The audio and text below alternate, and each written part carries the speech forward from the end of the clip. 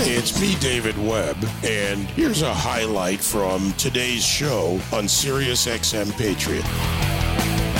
I'm going to take a stab in the dark here and poll the audience, poll the Patriot audience, that if I were to say to you that in any way we were going to prioritize giving vaccines to terrorists over Americans, that would be a good idea, and I would guess it would not poll well. But apparently, that is something that requires action in Congress. Joining me now, Representative Ashley Hinson from Iowa's 1st District. She's leading a resolution along with New York Congresswoman Elise Stefanik to oppose Guantanamo Bay vaccinations before American citizens. Representative Hinson, this is something I would like to say I don't get, but sadly, this is real.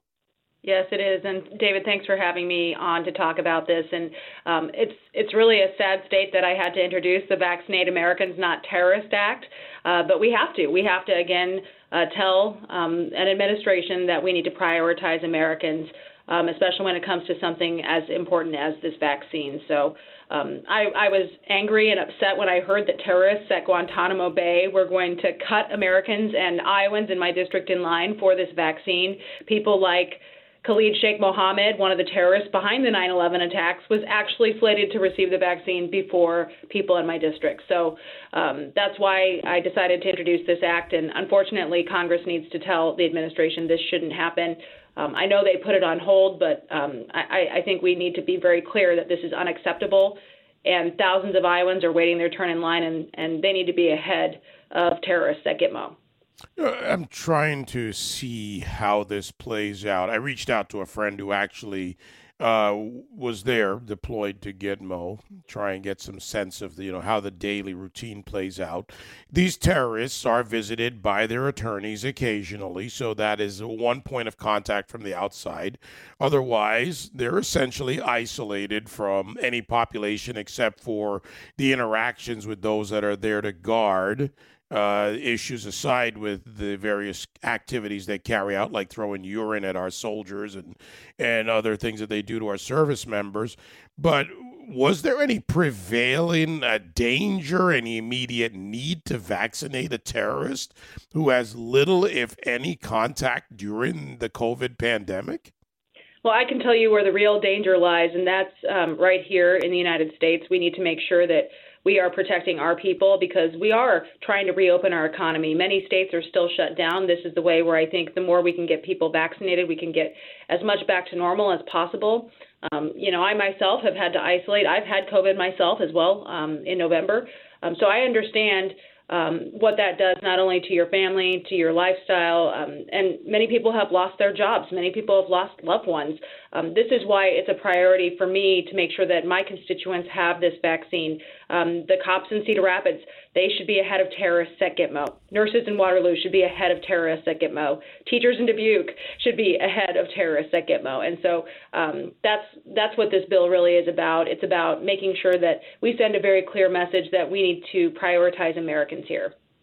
Look, I'll even go further and say that Americans in prison should be ahead of terrorists in Gitmo. But again, I'm trying to use both knowledge and logic and common sense working together here. And, terrorists are not interacting, even with each other to any degree. They're not meeting with outside counsel repeatedly during a pandemic. So, I guess maybe for the average Patriot listener, you're saying, why is this even a big issue? I take the point of your legislation, though, and the point that, we have to prioritize not only Americans, but those that interact, and especially in areas we need to open. Things we need to reopen, schools. Let's talk about schools for a minute, because you've also introduced the Reopen Schools Act, an effort to get students back into the classroom safely. Another issue that, unfortunately, not being handled where it should at the local level quite well. What can Congress do, and what is the instrument in your proposal that would get schools to reopen? Well, I think it comes down to accountability for tax dollars. This is really, actually, both the bills I've introduced this week are really about accountability. And the Congress already has sent $54 billion to get schools back open, K-12 schools. We need to get kids back in the classroom. And my bill that unfortunately, the Democrats blocked this week on the House floor would ensure the money was used for its intended purpose so that students and teachers could get back in that classroom. I hear frequently, we got to listen to the science. We have to listen to the science here. The CDC already came out and said students should be back in the classroom. Schools are not a high transmission environment.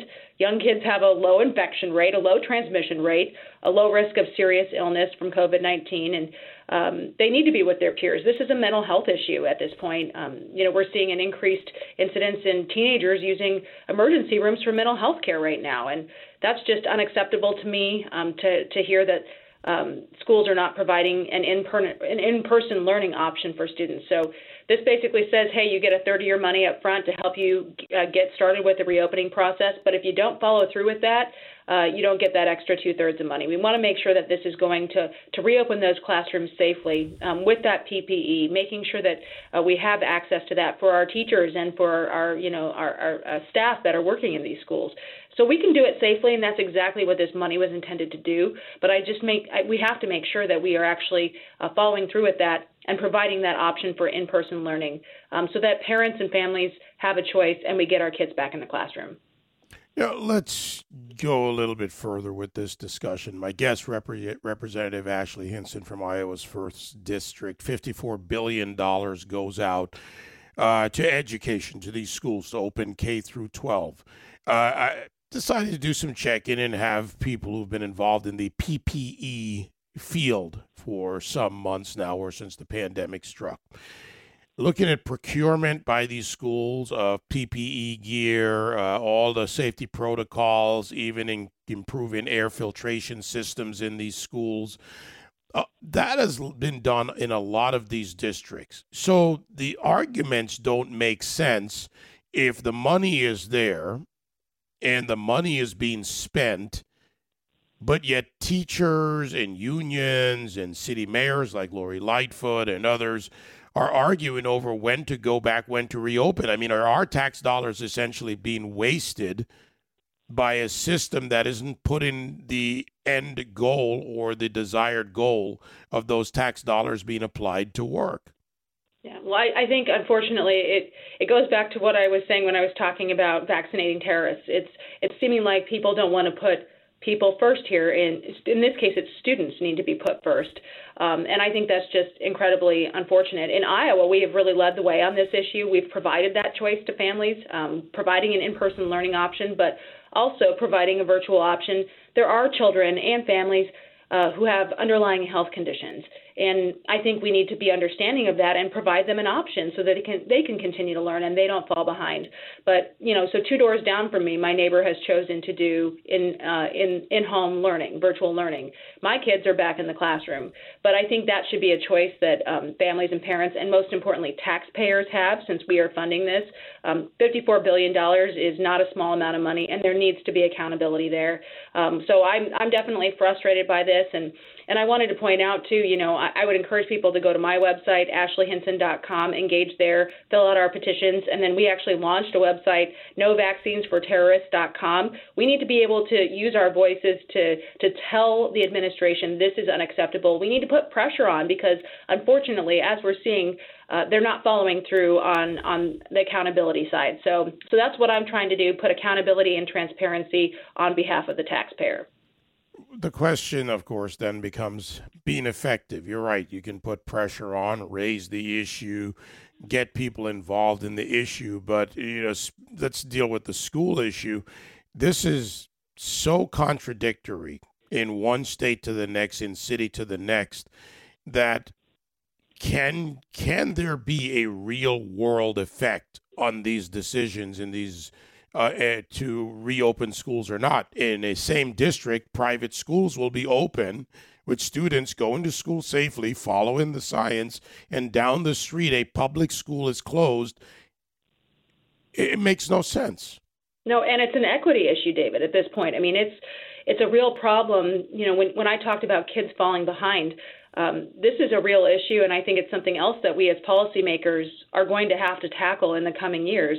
And, access is really important. And in rural Iowa, we have broadband challenges. So you have this additional challenge of it's not as easy as walking down your stairs and logging onto your family computer. You have to maybe go get into a parking lot at a local library to be able to access the internet. And then just down the road, you're right, these other schools are open. So we need to make sure that parents have the options available to them. And honestly, I would say to people listening today, if you're in a state that hasn't reopened schools, use your voice. It's time to make sure those school boards, your representatives and your governors hear from you, because this money right now has been appropriated to the states, and all we're asking is that they follow through with their plan in order to get that money. I will watch carefully. We see this every day, and who knows what the resolution, if there is one, will look like. Representative Ashley Hinson, Iowa's 1st District. Thank you. Thank you, David. You can join me live on The David Webb Show Monday to Friday, 9 to noon East on SiriusXM Patriot 125.